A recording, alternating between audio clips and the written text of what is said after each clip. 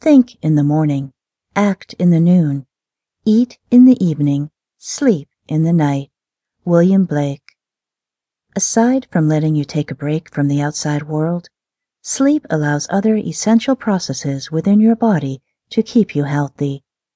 Certain hormonal glands, for instance, rely on the onset of a particular stage in sleep before they can secrete hormones. One such gland is the pituitary gland, which is responsible for secreting the growth hormone, or GH. While it does secrete this hormone while you are up and awake during the day, it secretes higher levels while you are in deep sleep.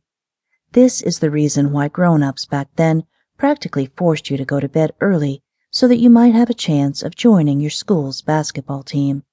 Aside from growth, the GH also helps keep the immune system and your cognitive system healthy. Not getting enough sleep, on the other hand, causes the stress hormone to rise, cortisol. People who suffer from insomnia also tend to suffer more stress because the body does not allow this hormone's level to dip. This creates the vicious cycle of you can't sleep because you are stressed because you can't sleep. Another bad thing that happens when you are not getting enough sleep is the fall of the leptin hormone level. Leptin is responsible for making you feel satisfied after a meal, and if it dips at night while you are still awake, you will certainly overeat and indulge in yet another harmful midnight snack. Studies show that people who lack sleep tend to eat approximately 900 calories more than those who sleep for 6 hours to 7 hours and 30 minutes a day.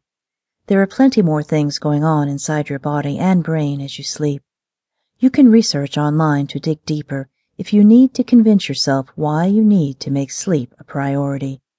Once you have made the decision to make sleep an important part of your precious 24 hours a day, then you can start building your pre-sleep ritual with the help of the 15-step pre-sleep ritual discussed in the succeeding chapters.